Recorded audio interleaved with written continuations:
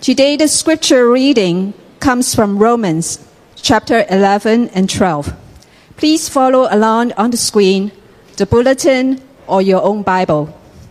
Starting in chapter 11, verse 33, we read, "Oh, the depth of the riches and wisdom and knowledge of God! How unsearchable are his judgments and how inscrutable in his ways! For who has known the mind of the Lord? Or who has been his counselor? Or who has given a gift to him that he might be repaid? For from him and through him and to him are all things. To him be glory forever. Amen. I appeal to you, therefore, brothers, by the mercies of God, to present your bodies as a living sacrifice, holy and acceptable to God, which is your spiritual worship." This is the word of God. Great.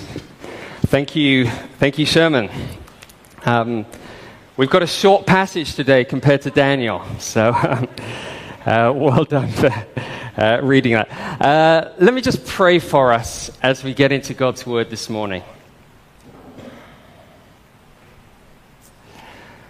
Father, I just thank you that actually as we come before you and we get in your word this morning, this is such an incredible passage, and I know it's a passage where many of us who've been in church have heard this before, but Lord, we want our hearts not just to check out because we've heard something before, but we want you to warm our hearts. We want you to melt our hearts. We want you to change our hearts. So that actually as we go out this week into the rest of our lives, Lord, that we live our lives as an offering of worship to you. Lord, I pray even as I speak, Lord, would my lips be worship to you, nothing about me, Lord, but about you. Would as we listen, Lord, would it be worship to you? Would you open our ears so that we want to honor you in the way that we hear and respond? And I pray, Lord, that you would just be with us right now. By your Holy Spirit we pray. In Jesus' name. Amen. Great. Welcome, everyone. My name's Chris. If you don't know me, I'm one of the leaders at Watermark. Today, Kevin's actually preaching at another church, Faith Community Church, so you can check out with him. Actually, that's one of the things we really believe God has us here as a church, is not just to be here for ourselves, but also to be a blessing in the city. And so that's why Kevin's going and speaking at another place this morning. We're starting a new series in the book of Romans. But let me start off by saying I was talking actually just last week to a cafe owner, and she said to me, you know, all religions are basically the same, aren't they? You know, it's just about, it doesn't kind of matter what you believe. It's really all about just being good, isn't it? So as long as you're a nice person and kind of help grannies across the road, it's great. Doesn't matter what you believe.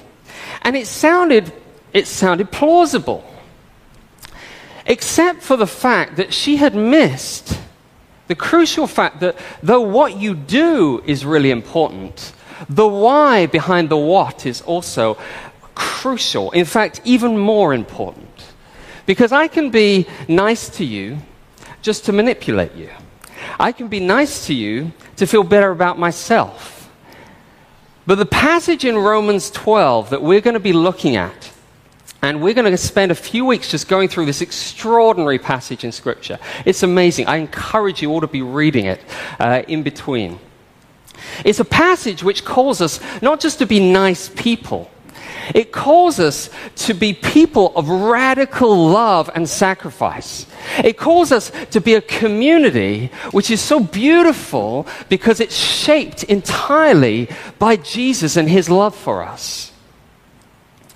And we're going to focus, really zoom down into the first verse of this passage today, which is really the foundation for everything else that Paul is going to say in Romans 12. Because if you don't get this part of the verse, everything else that he's going to call us to is going to be useless, because it's going to be a what without a why. It's going to be morality without the motivating power. to sustain it. You know, I remember when I was a teenager, me and my friend, we went to climb the tallest mountain in the UK called Ben Nevis.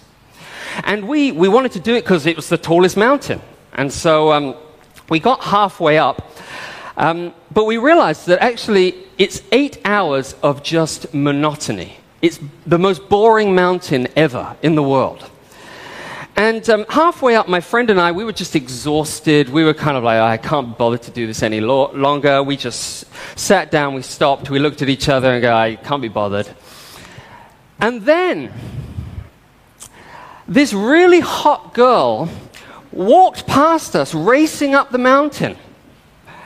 And do you know what happened? You have never seen two 16-year-olds climb Ben Nevis as quickly as we did. Because we found out why. Before, we thought we had a why, but it was just in our heads. But then we had a why which captured our hearts at that moment.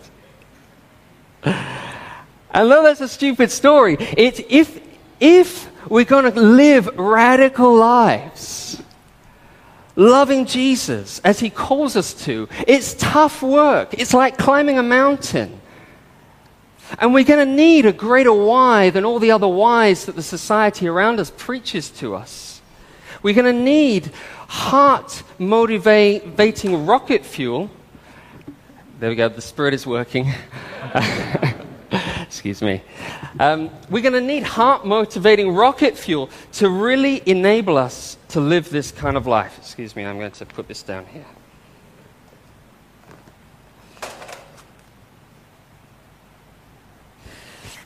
So we're going to look through this passage, this verse, and I've just got two things that I'm going to say. One is about give me your why, and the second is give me your all. Okay? So just have the bulletin open in front of you, and we're going to look through this. Because here is the verse. It says, I appeal to you, therefore, brothers, by the mercies of God, present your bodies as a living sacrifice, holy and acceptable to God. He says, therefore, which is actually, he means in the light of everything that I've said in chapters 1 through to 11. And then he summarizes the why behind the what that he's going to go into. And he says, the NIV translation says, in view, and actually our title says, in view of God's mercy. But that's actually only half right, because in view of means kind of think about it, and then go ahead and do it. Maybe out of obligation, maybe out of guilt, but just do it. That's not what he's saying here. The actual Greek says, by the mercies of God. Because what by means is, it means having thought about it, having allowed it to marinate and soak in your heart, and allowing it to empower and energize you. These mercies of God then live radical lives after that. And do you notice it's actually not the mercy of God, it's the mercies of God in Greek, which means you try counting how many mercies there are. They're innumerable. And so what I'm going to do is, I'm going to just go through a few from the book of Romans, from chapters 1 to 11, of some of the mercies of God. You see, chapter 1, Paul says, I'm not ashamed of the gospel, because it's the power of God for salvation, for everyone who believes. And in it, the righteousness of God is revealed. The restoring, the saving, the healing, the renewing power of God is revealed. The gospel, the mercies of God, are not about what we do for God. It's about what God has done for us. It's about God's solution to our problem. And so as the Romans carries on, he says, our problem is that though we knew God, we didn't glorify him or honor him in our lives. We walked out on him. We took the glorious symphony of God's creation in all its complexity, all its beauty and wonder, and we scrubbed out the name of the composer, which was God, and we tried to put our own names in there. And then maybe we ended up worshipping the music stand or something we'd created, an idol, instead of the one who deserved all the honor. And it says we became jealous, selfish, unkind, judgmental, and we justified it all. Anybody like that? One or two. And he says religion couldn't help us, morality couldn't help us, because we failed even our own standards. And he says all of us have sinned and fallen short of the glory of God. And he says because of that, the wages of sin is death. We were under God's judgment, under his wrath, condemned. No defense at all. And then he says, but God showed his great love for us, in that while we were still sinners, while we were powerless, while we had nothing in our hands, Christ died and rose for us. He took our punishment on the cross. He freed us from the penalty of sin. Instead of being his enemies through Jesus, we're reconciled. We've got peace with the creator of the universe. There's now no condemnation for any of us in Christ. He says he doesn't just forgive us, doesn't just wipe the slate clean. He credits us with the gift of righteousness. We have right standing before God, and we can reign in the new life that he gives to us today. And he says we have access into the very presence of this holy, awesome God. And he calls us his adopted, beloved children. And by him we can cry, Abba, Father. Have you thought how amazing that is? There's no other religion which says the God who created everything, the galaxies, the Milky Way, you can call him Dad. And he loves to hear your voice. And he says there is nothing in all creation that will ever separate you, if you're in Christ, from the ever-doting, ever-watching, ever-caring, ever-passionate love of God for you. Nothing, because we're united to him. The mercies of God. But then he says there's more. He says God works through every circumstance you go through for your good. He's going to conform us to be more like Jesus, to be glorious image bearers, the beautiful people we were made to be. He is restoring us. And he says, even though we groan in this world, he's not just setting us free from the penalty of sin, but also the power of sin. He fills us with the Holy Spirit's presence within us. He doesn't leave us slaves to fear and anxiety. But the Spirit reminds you, you are a child of God. Remember that. He lifts up when we feel so weak and we don't even know how to pray. He says he helps us in our weakness and he intercedes for us and he lifts our prayers to the throne of heaven. And because of him, you have resurrection power inside of you to say no to your selfish desires and to choose to live lovingly, obediently, and courageously with his power. And in the groaning of the world, he will not just move the penalty of sin, not just the power of sin, but also he removed the presence of sin. Because he's giving you an unshakable future. A hope that's never going to disappoint you. You become heirs of the estate of heaven and earth. You're co-heirs with Jesus, will reign with him. You're more than a conqueror through him who's loved you. And your body, which right now may get allergies and asthma and high blood pressure, will be healed and transformed to a place where we'll go, well, what do we call that back then? Was it cancer? Because he will have brought this abundant new creation in life, and you and I will be there if you've trusted in Christ.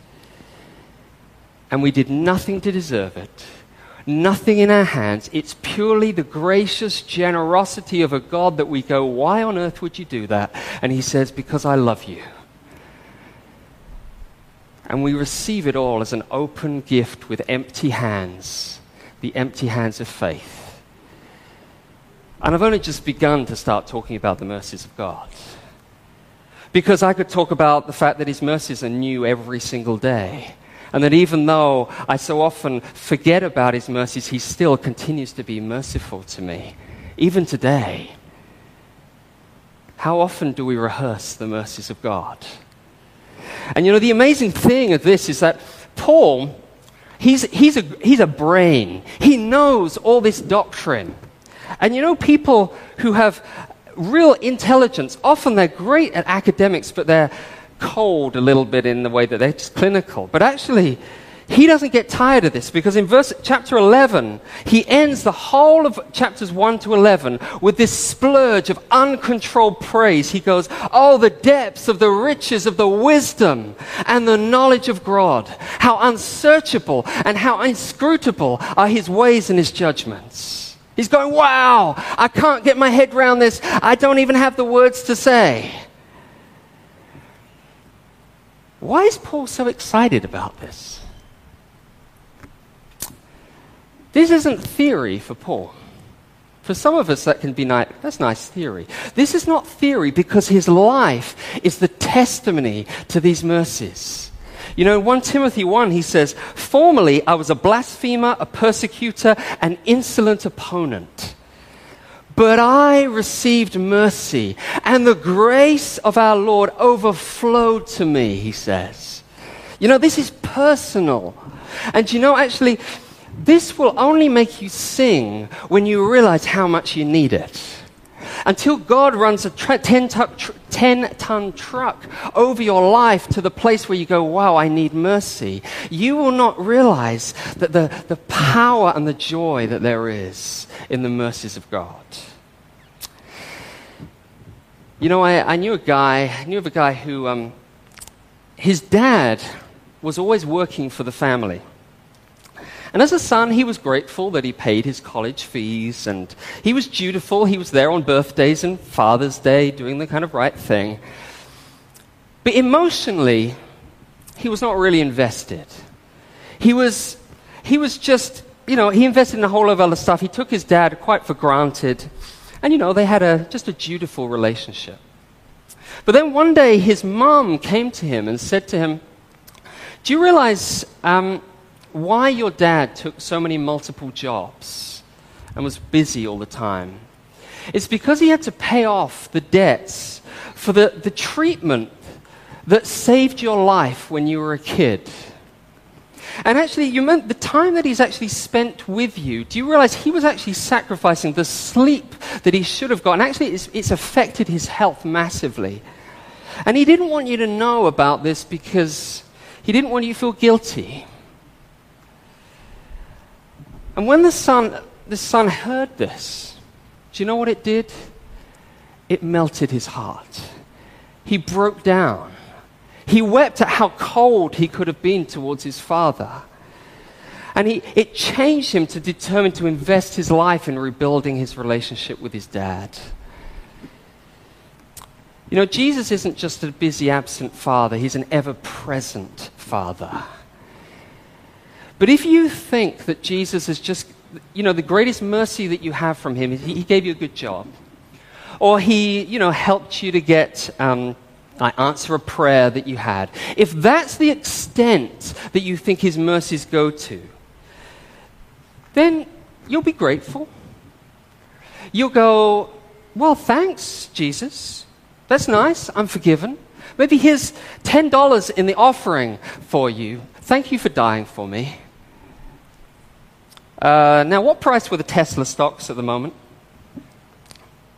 Because you might give your duty, but you won't give your heart until you realize the depth of the sacrifice for you that he went to. In fact, to just give him your duty is actually quite offensive, right? After all he's done. But if you know that he sacrificed everything for you, the very breath that you have right now is a gift from him. That if it wasn't for his mercy, you would be in a way worse place than you are right now, and I know that for myself. Then that changes everything. You found your why.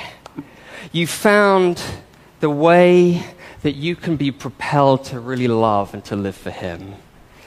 Do you know your need for his mercies? Do you know just how incredible much he loves you? Because if you do, Paul then appeals to you and to us with this why to respond. And he says, respond with spiritual worship. And that word spiritual means the only logical, reasonable, not external duty, but internally motivated and fueled from the inside response is worship which says, I give you my all, Jesus. He's given you his why, and now he tells you, give me your all. That's the second point. And this music stand is getting lower and lower. Or I'm getting shorter and shorter, I'm not sure. Paul says, by the mercies of God, what should you do? Present your bodies as a living sacrifice, holy and acceptable to God, this is your spiritual worship. You see, this is the language of the Old Testament, of Old Testament worship, where you take a bull or a lamb or some animal and you'd offer it on the altar and you'd slit its throat and it would die as a substitute for the worshippers. And it was a costly sacrifice. It was brought before God to bring that offering, but actually you would only bring the best. Your animals were your possessions, your wealth. You know, you didn't bring a sheep with acne. You had to be spotless. And there were 3 types of animal sacrifice. There were sin and guilt offerings, there were burnt offerings, and there were fellowship offerings. But the guilt and the sin offerings and the fellowship offerings, the priest could eat some of it. But the burnt offering, you brought it all and you burnt it all in front of you. There was nothing left. You didn't say, oh, I'll just take a thigh from that afterwards once it's cooked. You didn't do that. It was totally consumed in front of you. Why? Because what you are saying is, this is my total, utter, no holds barred consecration and devotion to you, God. This is my worship for you. And what Paul is saying here, he says, Jesus has done away with the animal sacrifice, but do you know where is the sacrifice now? You're the sacrifice. But you're not a dead one. You're a living one. You're not a sacrifice for the sin offering. This is the burnt offering of saying, where my day-to-day life is, thank you. We need a repairman. My day-to-day, moment-by-moment life is an offering of responsive worship to the God who's given everything for me. It's a heart that's captivated by his mercies. Because you know what worship is? Worship is giving the highest value, the highest worth, the highest priority to what you think is most valuable, is worth the most. And so he's saying, is Jesus the most precious thing to you? Is he? Can you say, Jesus, I want to surrender my all to you? And notice he doesn't say, actually, just bring your spiritual life, bring your church life, bring your Bible studies to me. He doesn't say that. He says, present your bodies, your lips, your arms, your mouth, your tongue, your every part of you, your sexuality to God. Verse 2 is going to talk about the mind. And we'll look at that next week. But here he's saying true worship is not just singing some songs on a Sunday. It's not even just confessing some sins from your heart, although those are worship. It's every single aspect of your life. Everything. One guy, a commentator, William Barclay, said this. We might say, I'm going to church to worship God. But we should also be able to say, I'm going to the factory, the shop, the office, the school, the garage, the mine, not many mines in Hong Kong, the shipyard, the field, the cowshed, definitely not many of those, the garden, to worship God. You're going, I'm going to change nappies and send emails and have conversations and plan vacations and have sex with my spouse, all for the glory and honor of God. Every part. Because he says, if you've got your why, and if your why is not just here, it's come down here, then this offering of what you present to God, it's holy and acceptable. You know, in the Old Testament, God doesn't accept any old sacrifice. It had to be perfect. He won't accept an imperfect sacrifice. You know, he won't accept a sacrifice from somebody who isn't a believer in him.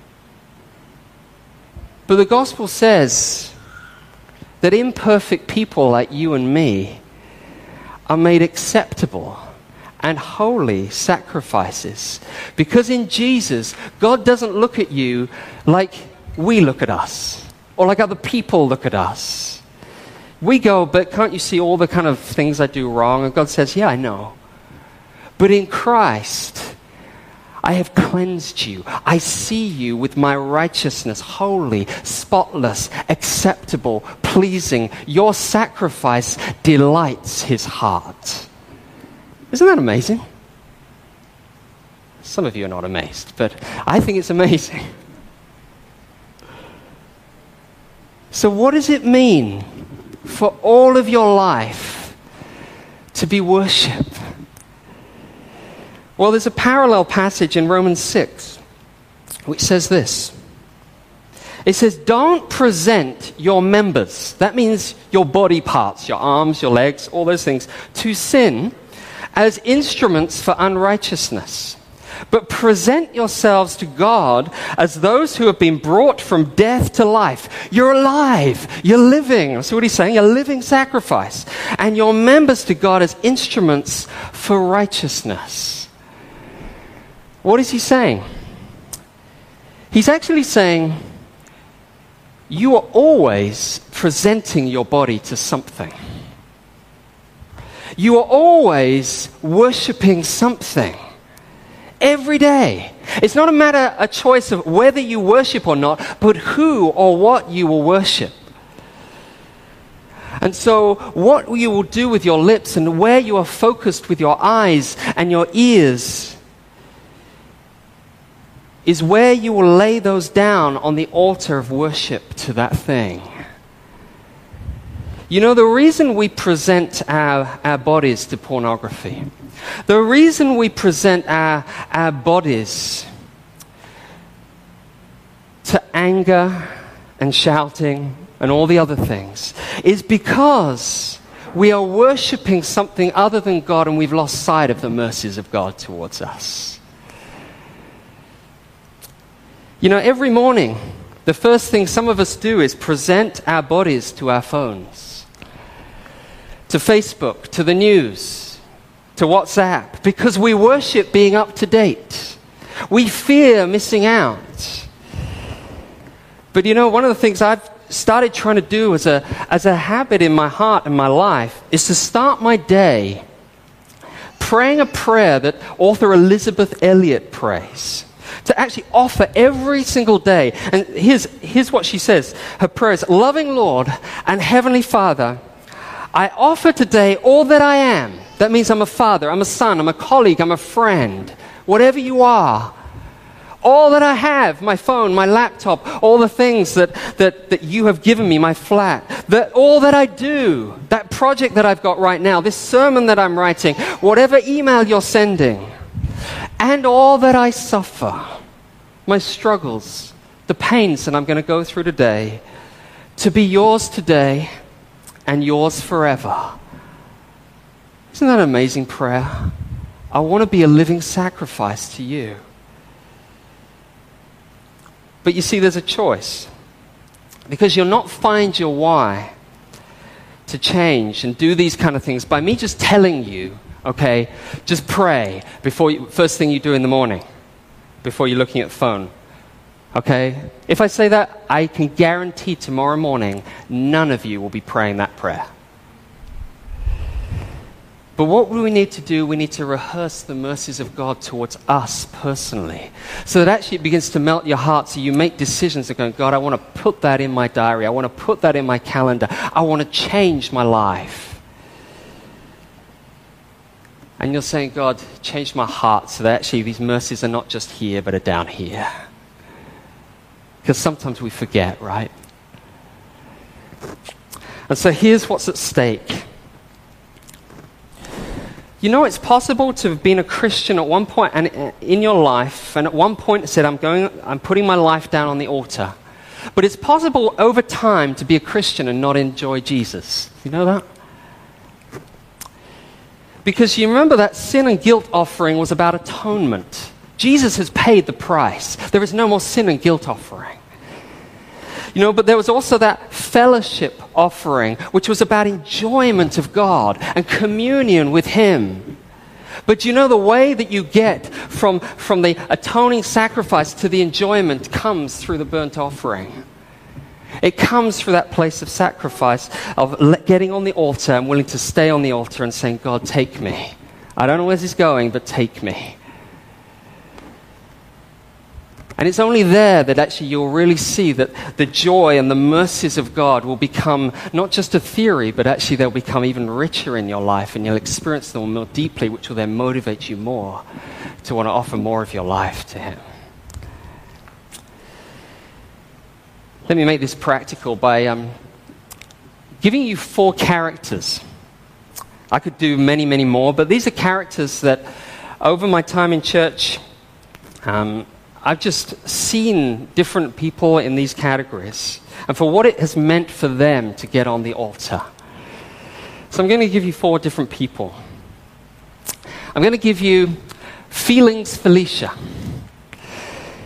Feelings Felicia, her whole life is presented as an act of worship to her feelings. If she feels a little tired, she cancels on CG, Sunday service, or any of her commitments if something else comes up that makes her feel better. She serves when she feels in the mood, but not when she doesn't. She lives for the instant gratification of her feelings, whether that's food or YouTube or other things. And the mercies of God come to Feelings Felicia and say, Jesus didn't lay down His life because He felt like it. He laid down His life because He loved you. And so He calls you as an act of worship to lay your feelings on the altar, to surrender them, and to find that as you keep your commitments, as you persevere in things you find difficult to do, you'll discover that His mercies lead to way more joy than binging on YouTube ever does. Because His mercies are for your good, even when in the short term it doesn't feel like it. Feelings Felicia. Then there's Burden Barry. Okay? Burden Barry used to be on fire for God back in uni, but he's grown jaded, disillusioned, distracted, and he's taken his life off the altar.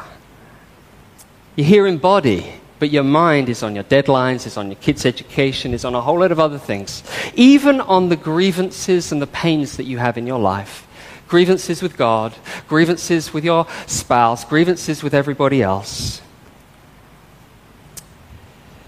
And God's going to call you today, if you are like Burden Barry, to stop worshipping your distractions, to stop even worshipping your pains, and to come into the loving arms of a God who loves you way more than you realize, and to lay your distractions, to lay your burdens, to lay your regrets and your hurts on the altar, and find that His arms of love are big enough for you, and let Him free you to come back to your first love.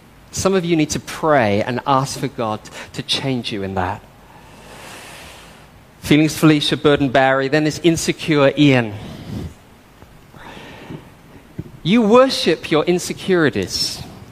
You know that actually God is calling you. Maybe He's calling you to quit your job and actually go into full-time ministry, or maybe into missions. Or maybe he's actually calling you to join in with the core team of this second service that we're starting. Or he's calling you to give away or to serve in a whole lot of areas which you just don't really want to because you feel inadequate in things. And you want to put a little toe on the altar or maybe an arm, but you don't want to put your whole thing because it feels scary. And you don't know what's going to happen. And God says, I want it all or I don't want it at all. Present your fears to me. Rehearse how much I've been faithful to you so you know that I'm going to carry you all the way through. Don't live and worship your insecurities. Let me be your security. Step out and trust me with what I'm calling you to do. Feelings Felicia, burden Barry, insecure Ian. Final one. Committed Carol. You see, for committed Carol, everyone looks at you because you look like a living sacrifice. You invest all your time in serving other people, in missional justice, and in a whole load of activities. And a lot of people think you're the perfect Christian. But deep down, you know you've lost your why. It's become dutiful. You maybe find it hard to say no. Because a lot of your serving is driven maybe from childhood things, but it's driven by the sense that you're never doing enough. You need to perform to be accepted and to be valued and to be loved. And if you stopped, you just wonder whether you'd have any significance. And actually, that's a really heavy yoke for some of you. And the mercies of God come to you today and say, surrender your desire for acceptance and value on the altar and allow my acceptance of you to be enough for you. Because my mercies are way more satisfying, securing, and delighting in your heart than trying to gain it from anybody else or even from yourself. I don't know where you're up to. I don't know whether you fit into any of those or actually God is speaking to you in another way. But you realize you can have the most amazing, attractive spouse in the world. And over time, you can grow familiar and just take them for granted. And sometimes you need somebody else to remind you, wow, your spouse is amazing. In the church, we need each other to remind us of just how amazing the gospel message is. That's why we talk about Jesus every Sunday. But we need that to go from just, I know this, to going, I know this. And my appeal to you this morning, as Paul appeals, is don't go away from here just going, that was nice. God is calling you. He's saying, I want it all. But I'm not calling you to just a burdensome duty. I'm calling you to delight in me because you see how much I have done for you. And if you're not in that place, he says, run to me and ask for me to change your heart. Because I love answering that kind of prayer. He is a why big enough for when you're tired, when you're bored, when you're struggling, in whatever area you're up to propel us to see our bank balances, our sex life, our careers, our schedule as an offering of worship, not for ourselves, but for his glory and his praise. I'm going to stop there. There's three kinds of responses that we started talking about last week, and I'd like you to actually think, how should you respond now? If you're a Christian, you're a prince and a princess in the kingdom of God. Some of you may just actually need to respond in praising and thanking him because you don't take time to thank him. You know, this week I took about 30 minutes to just go over the mercies of God that I've actually seen in my life. It's an amazing thing to do. Some of you right now, you actually just need to take a minute or two and just go, God, how have you been merciful to me? In fact, don't just do it now. I encourage you to do it every day this week. Some of you actually just need to confess that you have treated Jesus so lightly. You've put a toe on the altar, maybe not even a toe. And he wants it all. And you need to run to him and just be honest with him. And some of us, as we think about what he's calling you to do, you've got to make a decision to choose to follow what he's calling you to do and tell someone about it. So I'm going to give you a minute or two just to actually respond right now with any of those three things. We're going to come up in a minute to take communion, but I want you to, let's not take communion lightly. Let's not take communion until we've really thought and rehearsed the mercies of God. So this is no longer an external ritual, but it's spiritual worship from the inside. So I want to invite the band to come up.